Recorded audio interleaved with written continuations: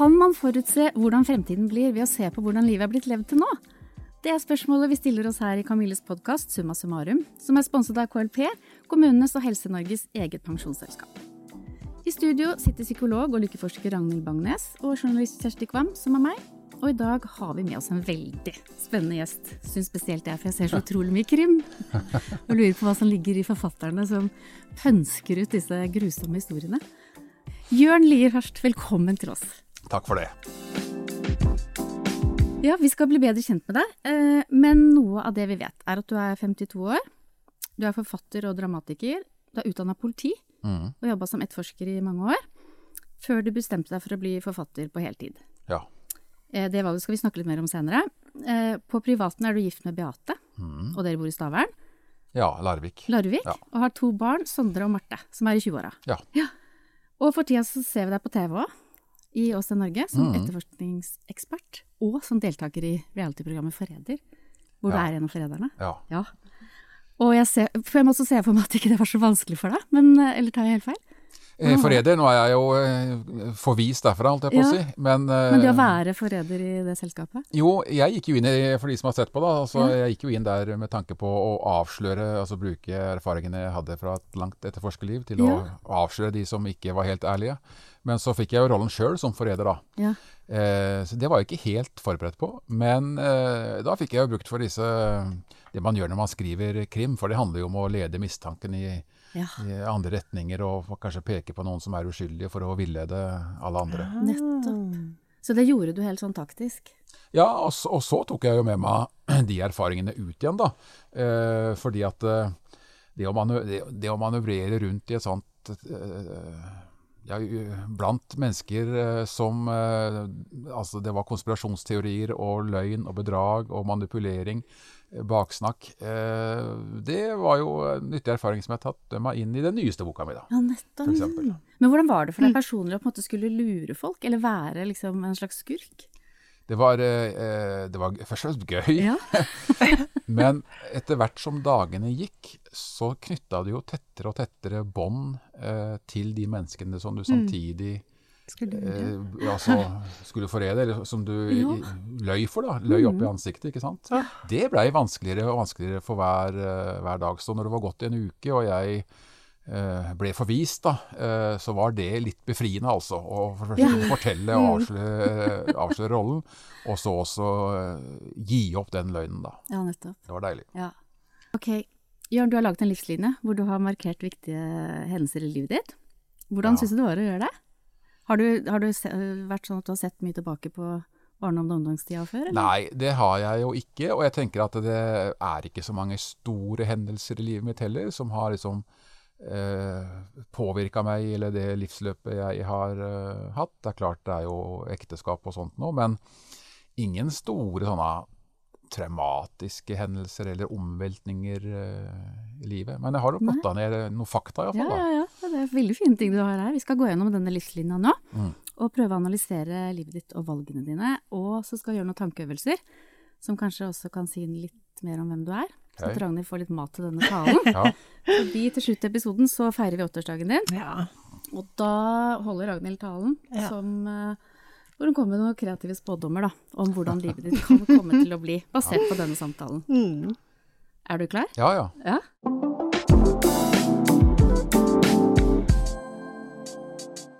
Vi skal gå gjennom de ulike fasene i livet ditt, men vi begynner alltid i nuet, og med å etablere dagsformen. Så hvordan har du det nå i dag, her hos oss? Ja, jeg kan jo ikke klage, for jeg har det jo, hovedoverskriften er jo at jeg har det fint, men det er jeg er nok også på den liksom mest hektiske og travleste tiden jeg har hatt i livet. Når du skulle komme hit, så var det ikke så enkelt å finne heller et tidspunkt som passet for det. Hva er det som er travelt? Nei, for jeg skriver jo bøker, det gjør jeg jo hele tiden, men så er det litt TV-produksjoner og litt andre ting også, sånn at det har blitt en veldig hektisk hverdag, altså.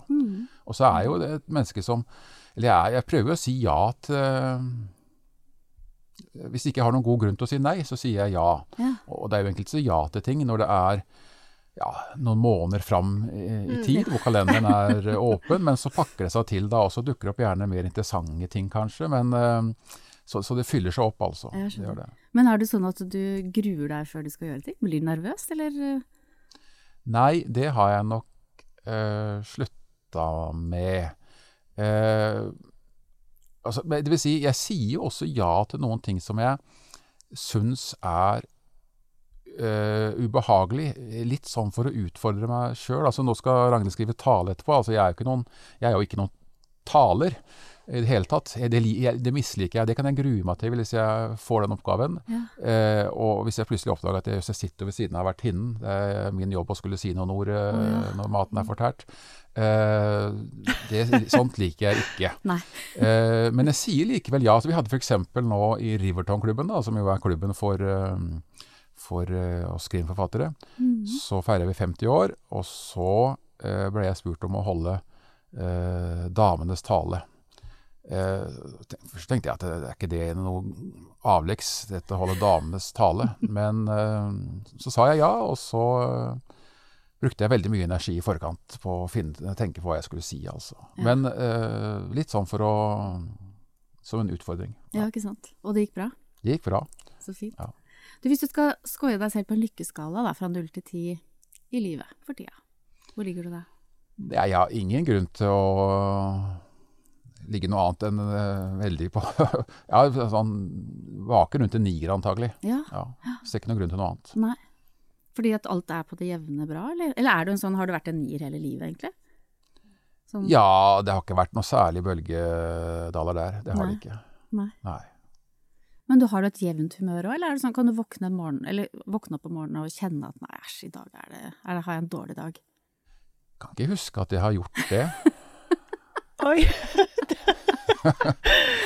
Nei, men du vet, men du vet det livet jeg har nå.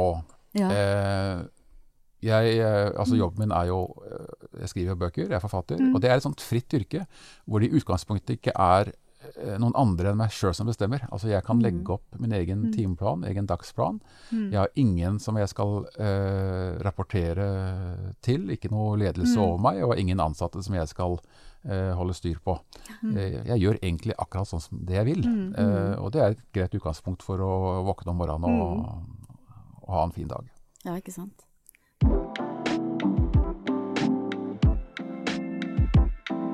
Har du hatt et møte med din egen innenriksminister i det siste? Jeg heter Øyvind Hammer og er motivator og mentaltrener. I KLP sin podcast Gode valg snakker jeg om hvordan du kan jobbe med deg selv for å komme på rett vei for å leve det livet du ønsker. Sjekk ut KLP sin podcast Gode valg, der du hører på podcast.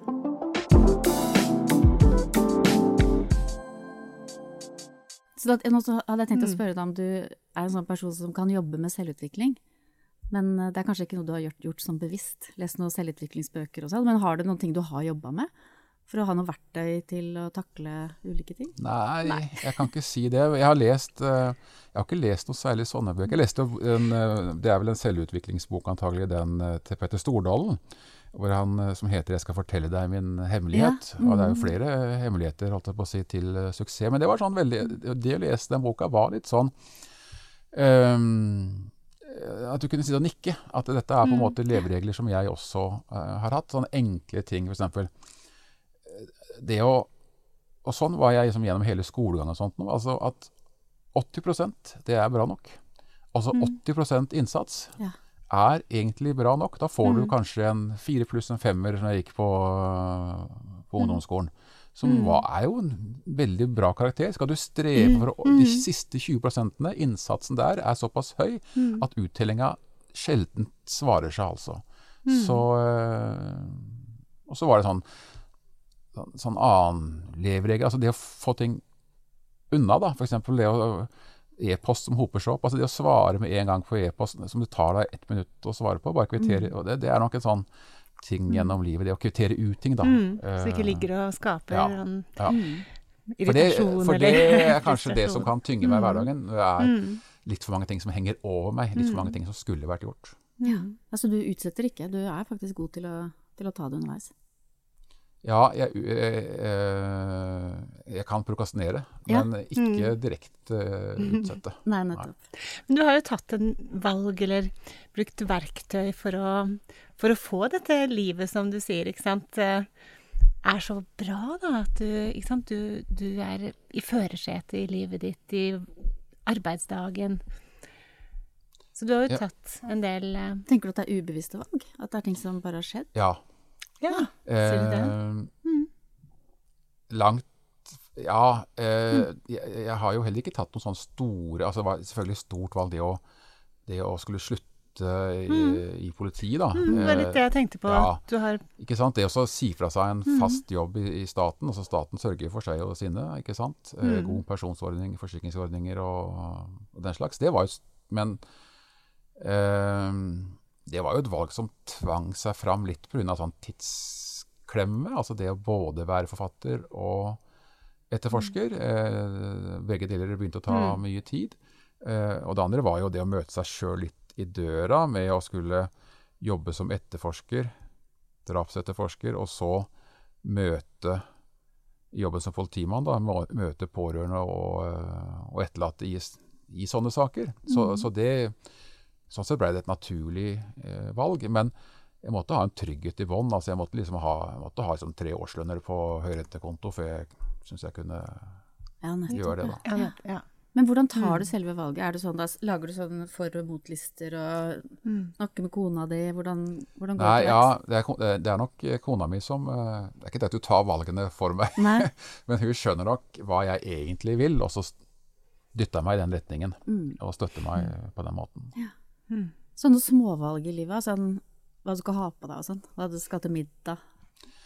Er det noe vanskelig for deg? Ja, middag er ikke så... Nei, det er ikke noe vanskelig. Hva jeg skal ha på meg er litt vanskelig, for jeg har liksom ikke blikk for hva som passer sammen. Nei, okay. Hva som matcher i antrekk. Og du vil gjerne se bra ut, du vil at det skal matche? Ja, for hvis det skal være på TV. Ja. Eller skal i avisa, eller et eller annet sånt. Ja, selvfølgelig. Ja. Men du, nå skal vi gjøre noe som heter metaforøvelsen. Og det er, hvis du skal beskrive deg som noe annet enn det du er da, altså bare en metafor på deg selv, et dyr, et bilde, en farge, hva er det første som dukker opp? Ja, det dukket jo opp med skrivemaskin. Ja? Ja.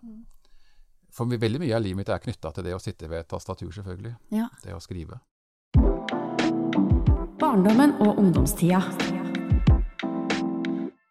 Da skal vi endelig se litt på livslinja di, Jørn, og gå bakover i tid til barndommen og ungdomstida di. Du ble født i 1970, i Bamble i Vestfold, og du vokste opp sammen med 2 storebrødre. Ja, igjen. Og så, vi går egentlig rett på, for har du noen tanker om hvordan det preget deg å være lillebror, altså være minstemann? Har du tenkt noe på det? Nei, det har jeg egentlig ikke tenkt noe på.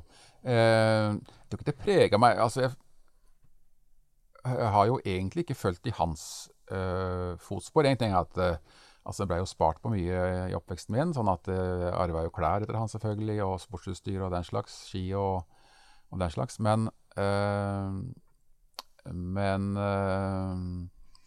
vi har jo egentlig gått hver vår retning i livet likevel, så om det har preget meg stort, det tror jeg egentlig ikke. Nei.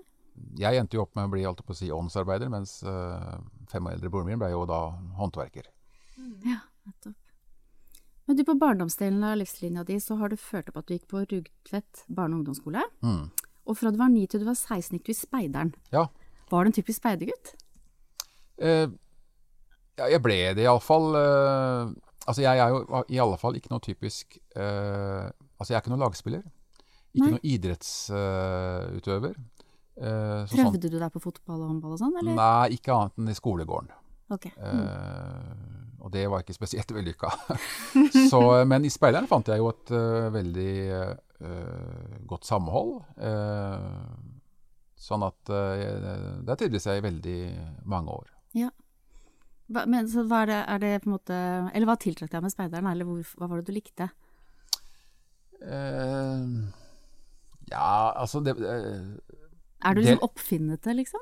Nei, men det jeg likte best var jo opplevelser ute i friluft. Altså det å legge ut på tur, bygge en gapahuk, overnatte der, reise på fjellet, bygge en iglo, være der om natta. Altså litt sånn naturopplevelsene da. Ja. Så har du satt opp at du var blåruss. Med blå i parentes. Hvorfor tok du med det? Nei, det var jo sånn det var den gangen, at det var litt sånn skille mellom blåruss og rødruss. Ja. Og jeg valgte jo da en sånn økonomisk linje og regnskapslinje og den slags. Ja. Og da ble det blåruss. Ikke sant? Men jeg ble ikke bare det, altså jeg ble jo russepresident og redaktør i Russeavisa. Oi. Og startet jo også en skoleavis på den videregående skolen. Sånn at og i Speideren så ble jeg også liksom patruljefører, sånn at det jeg har på mange måter jeg tok mye, og elevrådsleder, ikke sant, og det der slags ting, men det var ansvar som jeg tok uten at jeg søkte det, har jeg tenkt tilbake på. Ja, hvordan da? Hva mener du? Nei, det var jo ofte så var det en sånn demokratisk greie i klasserommet, og så fikk jeg den jobben da. Ja, så du ble valgt av de andre? Det var ikke det at du sa jeg vil være president? Riktig, Nei. Sånn er det. Så det er nok noe som har fylt meg også resten av livet, det å ta ansvar der det trengs da. Ikke nødvendigvis søke det, men når det først kreves, så har jeg gått inn i det. Men husker du hva du drømte om på den tiden da? Da du var blåruss og hadde tatt økonomiutdannelse. Hva slags fremtidsvisjoner hadde du da? Altså lenge så tenkte jeg at jeg ville ha en jobb som gjorde at jeg kunne reise rundt og oppleve ting. Og jeg tenkte at jeg kunne bli tanker om å ta en kokkeutdannelse for å reise rundt på cruiseskip rundt i verden og servere mat og besøke nye havner og oppleve ting. Ja. Men jeg er jo ikke spesielt sjøsterk, så det var en sånn liten, det husker jeg var en tanke da. Ja. Men det som raskt liksom på en måte materialiserte seg var at jeg hadde ønsket om et skrivende yrke. For jeg likte å skrive. Det merker jeg fort på barneskolen, at jeg likte det å skrive en setning, og så kanskje legge til et ord for å skape en stemning, enda et ord for å skape en følelse. Det likte jeg, og så fikk jeg gode tilbakemeldinger på at jeg var god til det. Det var lærere som så det. Og så når jeg søkte, altså var ferdig med videregående og militær og sånt nå, så søkte jeg jo det som da het Journalisthøgskolen og Politihøgskolen, og fikk jo inntaksplass begge steder, men valgte Politihøgskolen. Og det var nok litt fordi at det hadde vært litt større søknadsprosess med fysiske krav og vilkår og inntaksintervjuer og den slags, og så fristet det jo strengt tatt mer også med blålys og alt mulig sånt nå. Ja. Så det ble valget. Men hvorfor søkte du også på Politihøgskolen? Var det litt sånn tilfeldig? Er det sånn at du ville ha noe ekstra, eller hadde du lyst til å bli politi? Det var litt tilfeldig, fordi altså det jeg var ute etter var et variert yrke da. Jeg ville ha noe hvor ikke hverdagen var den samme, og under militær førstegangstjenesten så dukket det opp som et interessant alternativ. Ja. Og så har jeg jo alltid interessert meg for kriminalitet. Det kommer jo ikke bort fra det, altså. Helt fra liksom de bøkene jeg leste da jeg var liten. Handlet jo, altså det var jo krimbøker fra tidlig alder. Så kriminalitetens årsaker, menneskene bak og personene som rammes, har liksom alltid interessert meg. Så jeg tror kanskje det var det som gjorde at jeg valgte politiet. Ja.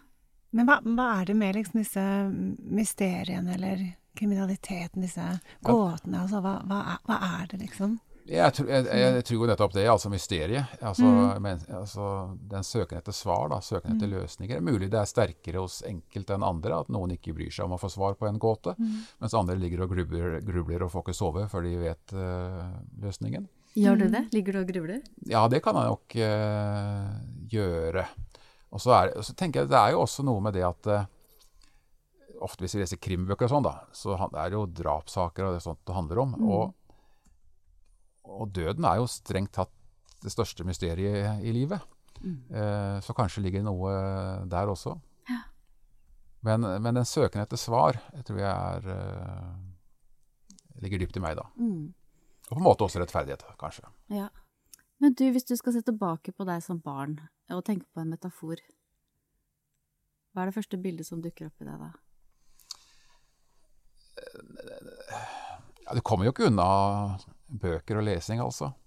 Mange av mine barndomsminner, liksom sånn for glimt fra opplevelser i barndommen, det handler jo om å ligge på teppet på plenen og lese en bok, krype sammen i senga om kvelden og sette på leselampa.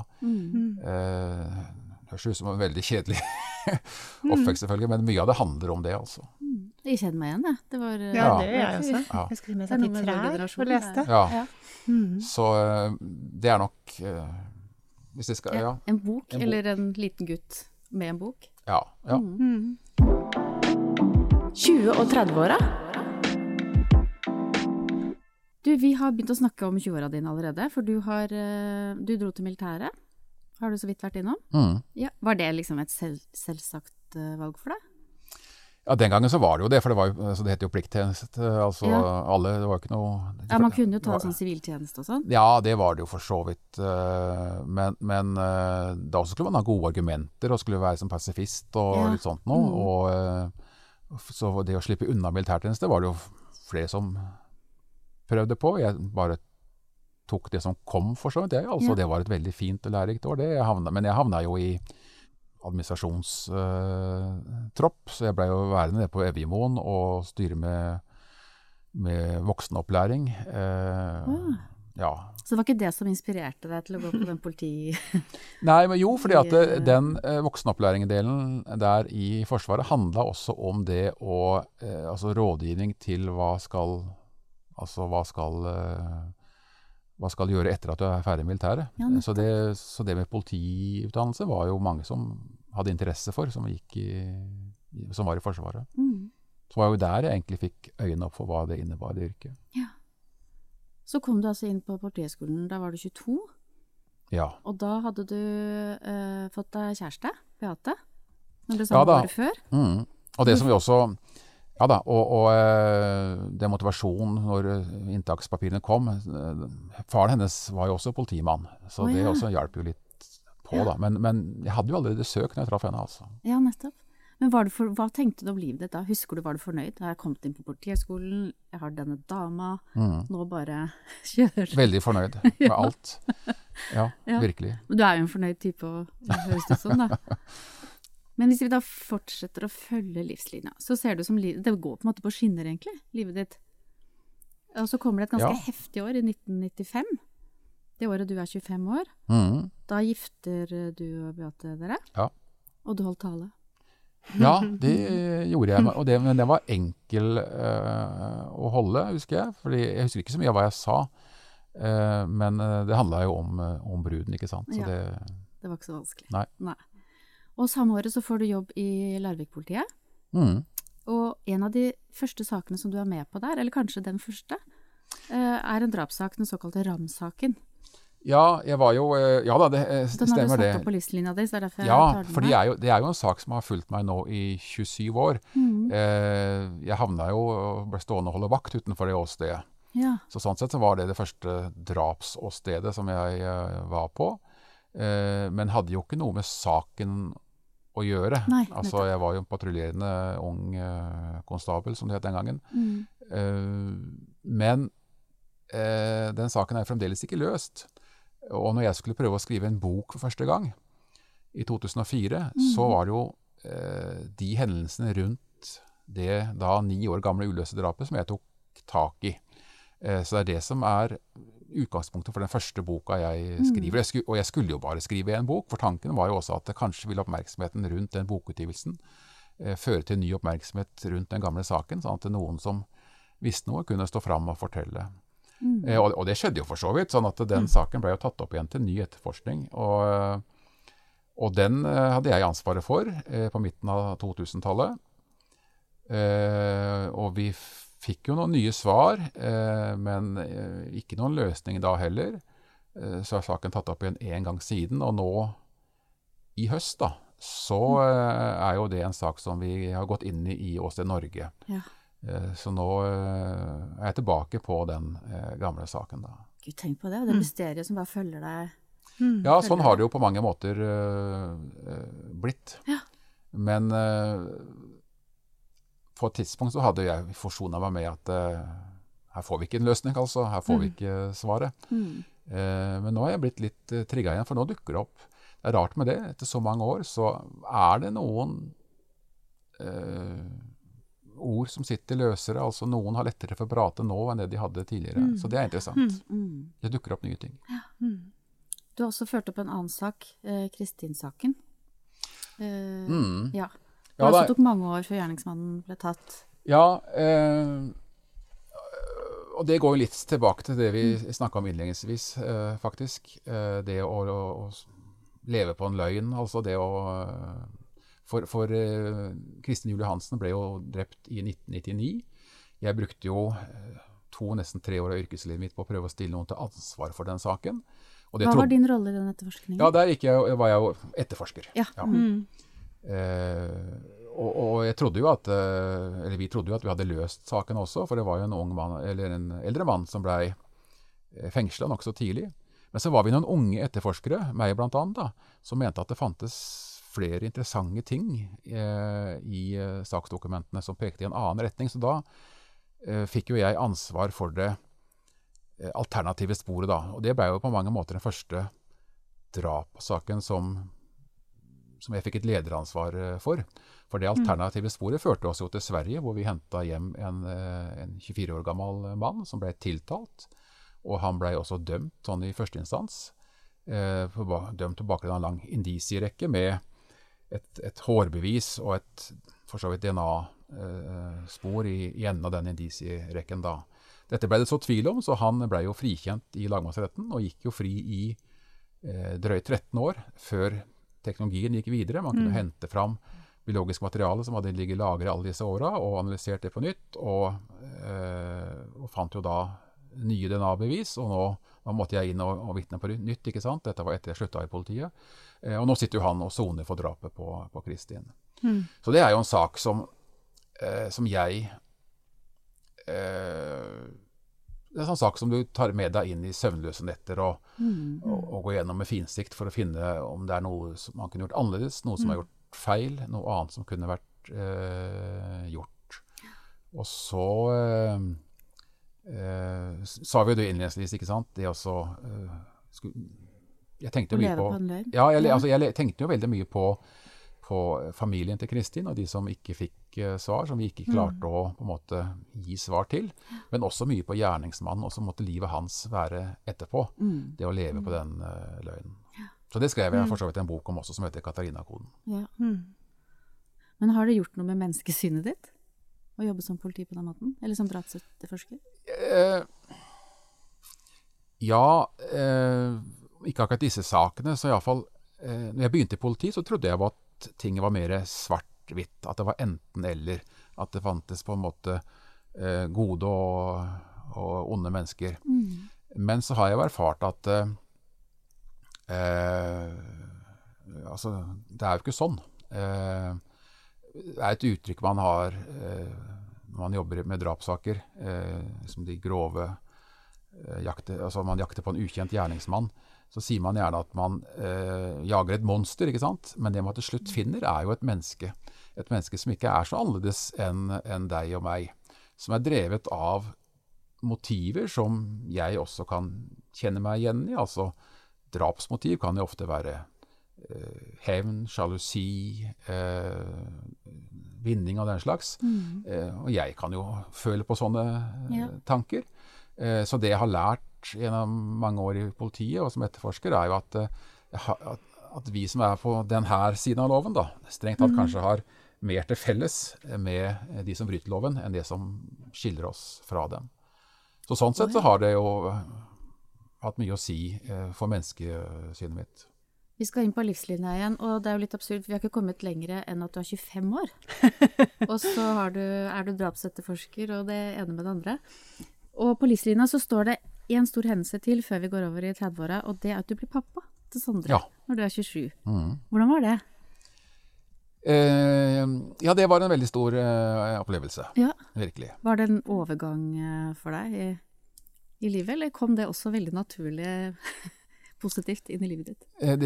Det var planlagt, det noe så, men det var jo en veldig overgang. Og så vet du det at da hadde jeg jobbet noen år i politiet, og på en måte sett også hvor skjørt livet kan være da. Hvor ofte det tilfeldigheter som skiller mellom liv og død. Ofte ulykker og den slags, trafikkulykker, ikke sant? Bare som den tanken på at du bruker 10 sekunder ekstra på å si ha det når du går ut døra hjemme, kan være forskjellen mellom om du frontkolliderer med en lastebil eller ikke. Så, og det å da bli selv far satte jo sånne tanker i perspektiv da. Vi skal snart gå videre til det mer etablerte voksenlivet ditt, men først så kommer en ny tankeøvelse. Du skal få lov å gjøre noen raske valg som kan si noe om hvem du er. Jeg kommer med alternativene, og så velger du den beskrivelsen som stemmer best. Og hvis du vil protestere, så får du også gjøre det underveis da. Du har fått en saftig trafikkbot. Forteller du om det hjemme, eller betaler du i smug og later som ingenting? Nei, jeg forteller om det hjemme, ja. Du skal feire 60-årsdagen din. Blir det middag med de nærmeste, eller stor fest med liveband og gamle venner? Middag med de nærmeste. Vennene dine vil ha deg med på, eller familien din vil ha deg med på en ny hobby, og du kan velge mellom keramikkurs, hiphopdans eller diskusjonsgruppa Filosofiens forunderligheter. Nå er jeg litt spent. Ja, det ikke en alternativ utenom. Nei. Nei. Ja, det det som alternativene. Nei, men den siste, altså filosofi, det ikke helt fremmed for meg. Diskusjonsgruppa. Men ikke hiphop, liksom? Ikke hiphop. Nei. Heller ikke keramikk. Jeg så nemlig på Forræder at du skulle tegne, at du ikke var så veldig glad i å tegne. Du tenkte at det ikke var noe særlig Så jeg tenkte at du ikke kom til å velge keramikkurs, nei. Dere har hatt venner på middag hele kvelden. Rydder du å ta oppvasken før du legger deg, eller utsetter du det til dagen etterpå? Rydder før vi legger oss, ja. Du blir gående bak 3 saktegåere som sperrer fortauet. Blir du irritert og haster demonstrativt forbi, eller bruker du muligheten til å gå litt sakte bak og se på livet rundt deg? Dette har jeg jo opplevd, så jeg går demonstrativt raskt forbi. Ja. Kunne du tenke deg neste gang å bare bli gående bak og bare kjenne litt på det? Ikke en umiddelbar tanke, men jeg kan godt prøve det. Ja. Du får invitasjon til fest på Slottet, men akkurat den dagen har du tidligere sagt ja til en mer traust bursdagsfest hos en gammel kompis. Hvilken fest går det på? Akkurat en invitasjon til Slottet tror jeg det hadde vært forståelse for at da meldte avbud til denne bursdagsfeiringa. Hei, det Øyvind igjen. Jeg glemte å si det, men i podcasten Gode valg snakker vi også med andre eksperter om livet og hvilke valg man kan ta. Sjekk ut KLP sin podcast Gode valg, der du hører på podcast. Og nå har vi kommet til egentlig det ordentlige voksenlivet ditt, men du har jo levd ganske voksent en stund. 30-åra dine, den starter med at du blir pappa til Marte, når du er 31.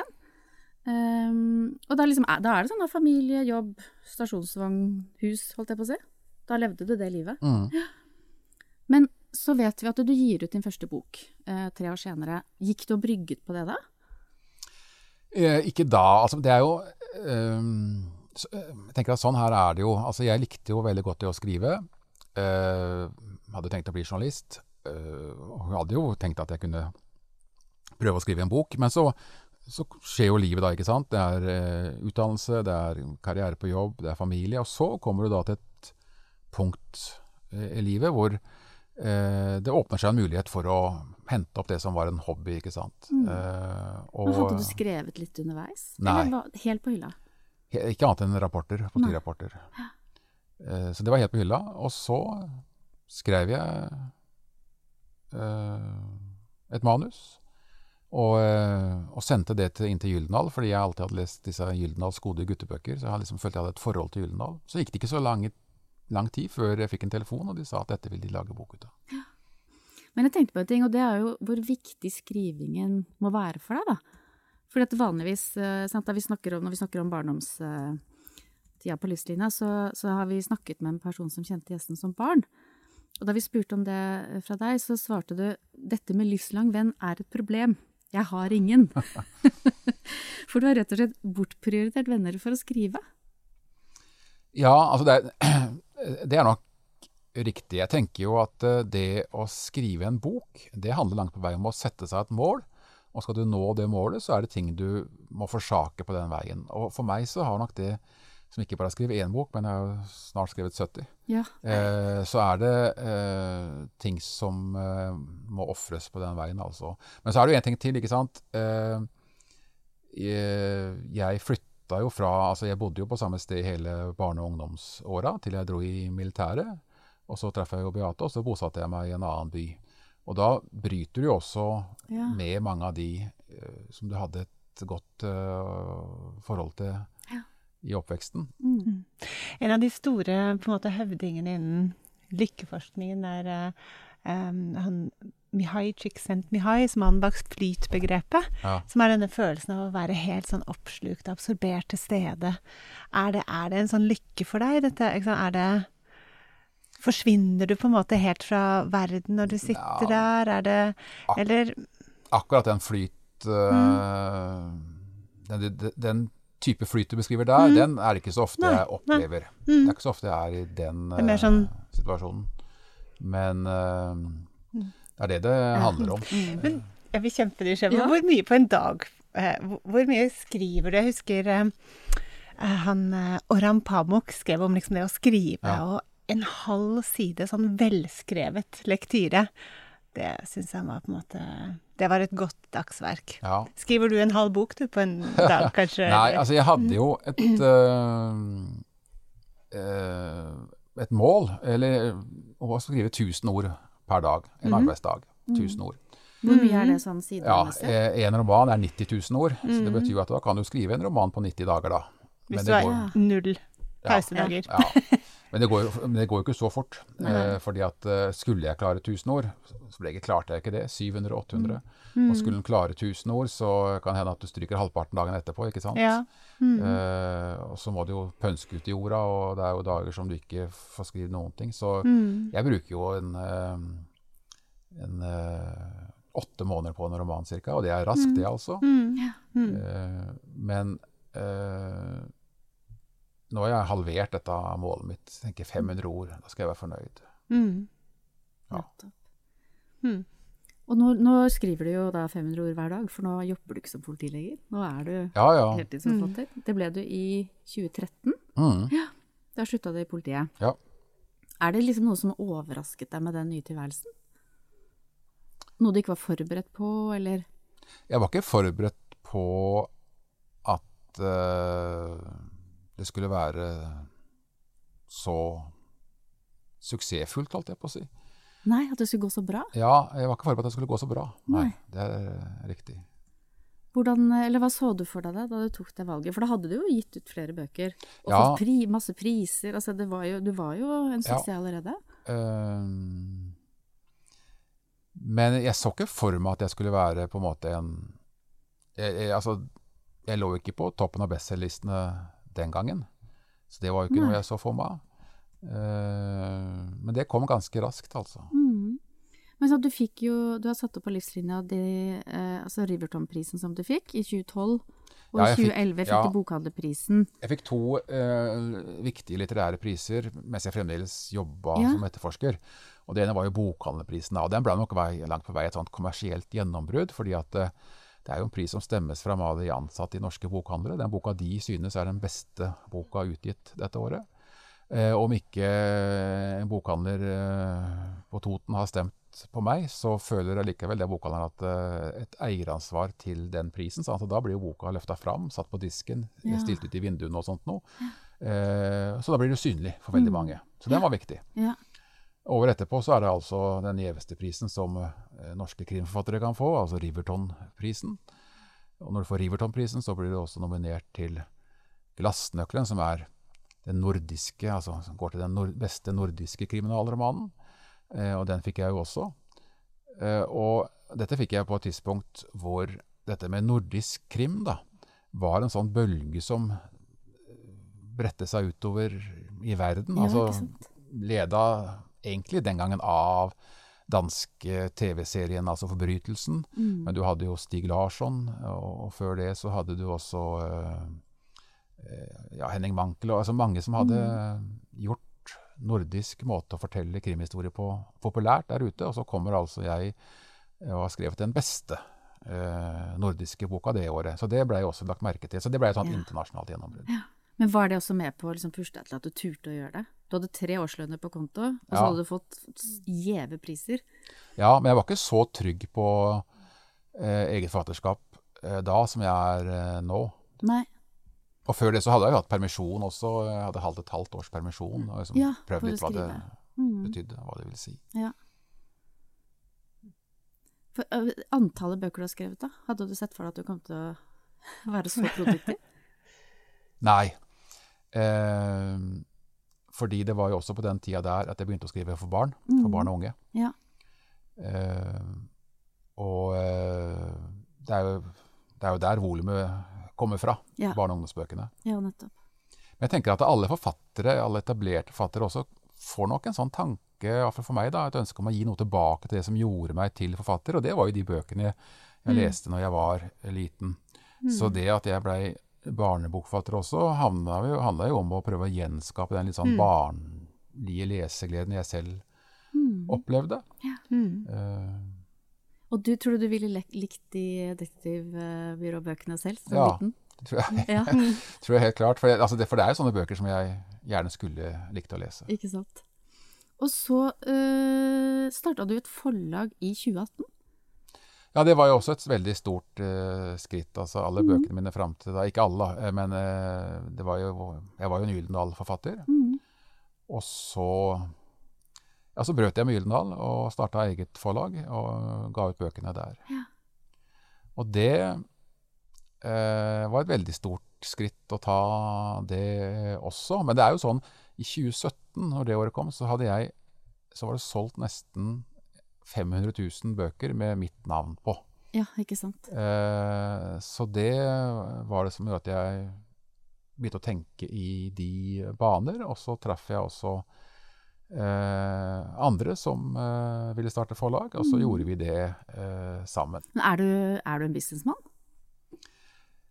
Nei, jeg er nok ikke det egentlig, for det har jeg ikke tid til. Nei. Men den der gründerfasen var veldig interessant, veldig lærerik, veldig spennende, så det kunne jeg godt tenkt meg å gjort igjen faktisk. Ja. Men kanskje innenfor et helt annet felt. Og da kunne jeg ikke skrive bøker samtidig. Men du, det er veldig spennende, for nå har vi kommet frem til i dag, 2022. Og så har du skrevet på livslinja di, er ingen drømmer. Liker livet slik det er her og nå. Og så tenkte jeg, er det sånn, mener du akkurat her og nå, eller er det en sånn altoverskuende leveregel egentlig? Sånn, jeg liker det som er nå. Jeg trives veldig i en sånn komfortzone. Ja. Så det å sitte litt tilbakelent bare, den der gründerperioden var jo fryktelig hektisk. Så... Men en sånn periode til i livet, liksom? Ja, jeg vet ikke hva det skulle være, egentlig. Nei. Har du noen andre sånne mål? Sånn, noen har sånn, du skal klatre det høyeste fjellet, eller reise jorda rundt? Nei, og sånn?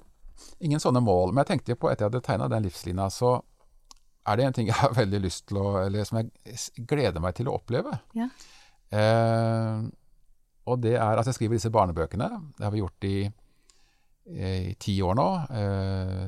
Vi gjør dette sammen med Hans-Jørgen Sandnes, som står for illustrasjonene. Det har blitt 30 bøker, og et samlet opplag her i Norge på 3 millioner.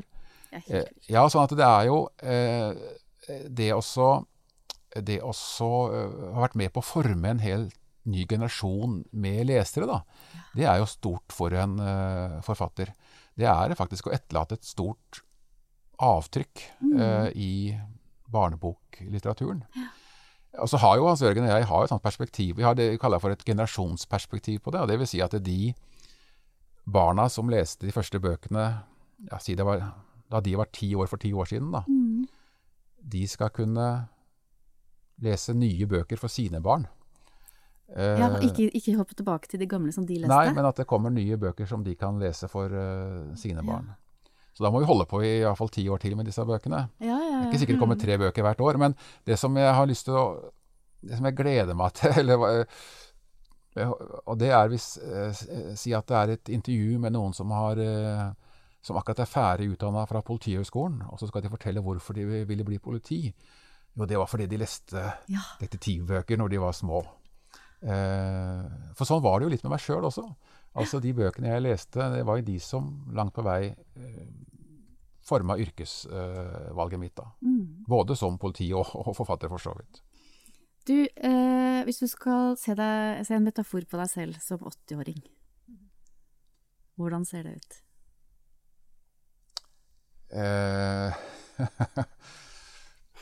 En metafor, altså det ordet som falt inn i hodet mitt var pipe, og det var fordi jeg så for meg en mann litt grå i håret med skjegg som sitter tilbakelent og røker pipe da. Jeg har jo aldri røyka, men en sånn posisjon kunne jeg godt innta og sitte og skue ut på verden. Ja, nettopp. Og ikke skrive, bare sitte og skue og røyke. Ikke skrive. Du vet at jeg begynte jo med å si at jeg kanskje har det veldig hektisk nå. Og det var ikke planen. Jeg hadde egentlig en plan om at når jeg ble 50, så skulle jeg trappe litt ned. Det har jo ikke skjedd. Så nå har jeg skyvet det fram til 60. Ja. Men innen jeg er 80, så må det være slutt på dette jaget, tenker jeg. Så du tenker at du pensjonerer deg på et eller annet tidspunkt? Ja, i hvert fall trapper ned. Ja. Ja. Men det skal jo komme barnebøker da, i mange år fremover. Ja, det skal det. Ok, Jørn, da skal Ragnhild skrive ferdig talen din, og vi skal ta en liten pause. Og så til dere som lytter, når vi kommer tilbake er vi direkte inn i 80-årsdagen til Jørn. Jeg fungerer som festens toastmaster, og Ragnhild er jubilantens gode gamle venninne. Gleder meg. Yes. Ragnhilds tale. Tusen takk til Beate og den rørende talen om livsreisen dere har hatt sammen siden 1991. Det står noen spente barnebarn på talerlista også, men aller først vil jeg gi ordet til din gode gamle venninne, den tidligere resepsjonsdama i Larvik-politiet. Vær så god, Ragnhild. Tusen takk, Kjersti. Hvem ville trodd at vi alle skulle endt opp her? Du som slett ikke ville feire dagen. I alle fall ikke stort, og med så mange gjester. Det var jo nettopp derfor du dro hit. Hvor knapt noen kjenner deg. Du var lei av pågående forlagskonsulenter som stadig ville overtale deg til nye bøker, nå langt inn i pensjonsalderen, og mas om storkalas fra naboer, slekt og gamle venner fra skoledagene. Og så reiste du hit. Til Kautokeino. Du har jo vært her nord på en del siste årene. Særlig etter du begynte å spille runebomme, som tradisjonelt ble brukt av samer til å spå, eller til å treffe viktige avgjørelser, og som du har brukt som musikkinstrument. Nå leide du en hytte hos Oravna, for å oppdage noe nytt og feire med den aller nærmeste familien, en rolig feiring. Du sjekket inn i hytta til Oravna, men like etter du var kommet inn døren, før du hadde fått børstet snøen av kofferten og du fremdeles hadde støvlene på, banket det på døren. Utenfor sto 4 alvorsfulle samer i full vinterdrakt med både dork og pesk, innepels og ytterpels av reinsdyrskinn, og med tradisjonelle skaller på føttene. «Hjelp oss, Jørn! Du er den eneste detektiven her i Sápmi!» sa de nesten i kor. Det var midt under den samiske påskefeiringen i slutten av februar. I gamle dager var jo påsken senere, før den ble flyttet på grunn av klimaendringene, som kortet ned vinteren mer og mer, og for snøen ble sjelden liggende lenger enn ut februar selv her oppe. Kirken var ikke så begeistret, men majoriteten var fornøyd.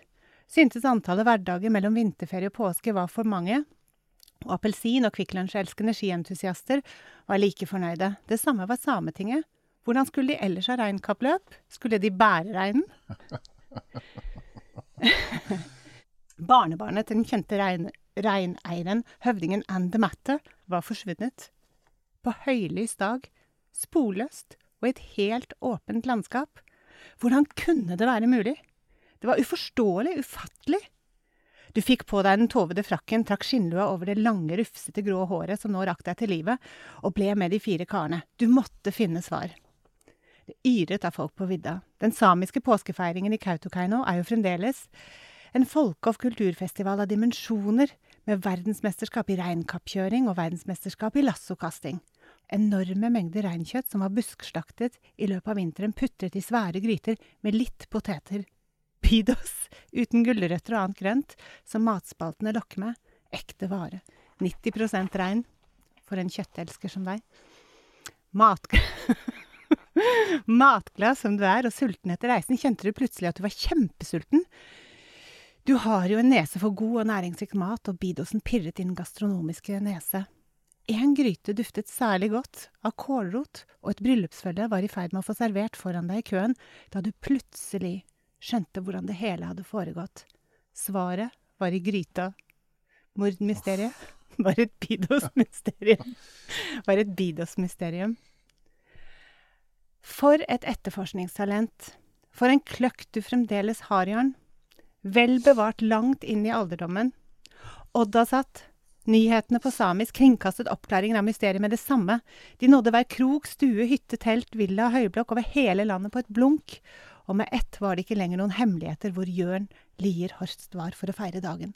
Forlagskonsulenter, statsforvalteren i Vestfold, naboer Oliver, Otto, Tiril, Sondre, Marte, barnebarn og oldebarn, generasjoner av fans fra inn- og utland som har vokst opp med fortellingene dine, kastet seg på flyet, og ekstra ruter ble hurtig satt opp. Med så mange ikke-beregnede gamle gjester måtte det bli her, i idrettssalen i Kautokeino.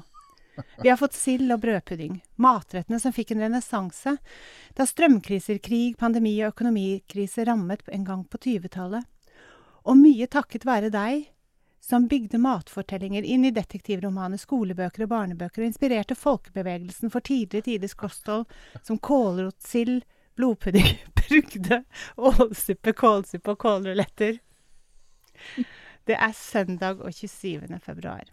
Og vi overbegeistret over at vi faktisk, overraskende nok, likevel fikk feire deg stort. Vår driftige skrivemaskin, nysgjerrige Duracell-herre, drevne og sindige ja-menneske, litterære og prisbelønnende stemningsskaper, en søker av svar og skaper av gåter, individualistisk, selvivaretagende, som så god til å prioritere egne styrker og interesser, og elsker å leve livet på din måte, med en dose komfort, kompetent, ansvarsfull, realitetsorientert, konkret og jordnær åndsarbeider med varme og innlevelser i menneskelivet. Vår mesterlige forretningsmann med runebomme og mysterietrang som fremdeles står like støtt, fremdeles like lite veltbar.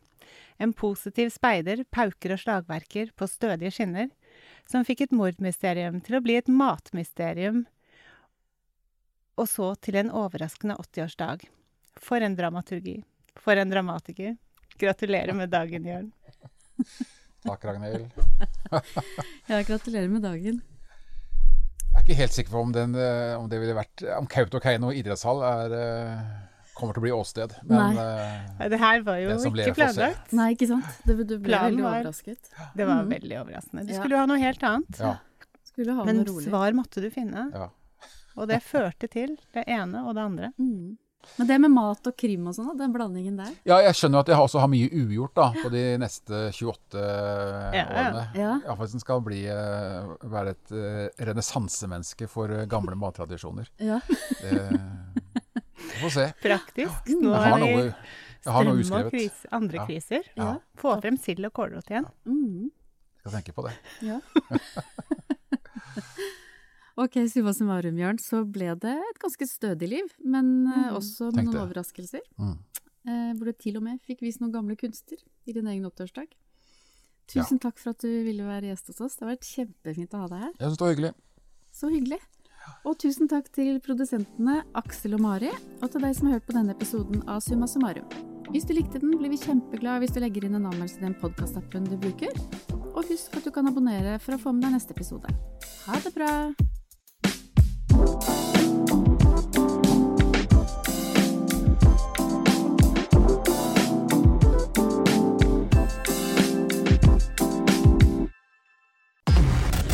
En podcast fra Egmont People.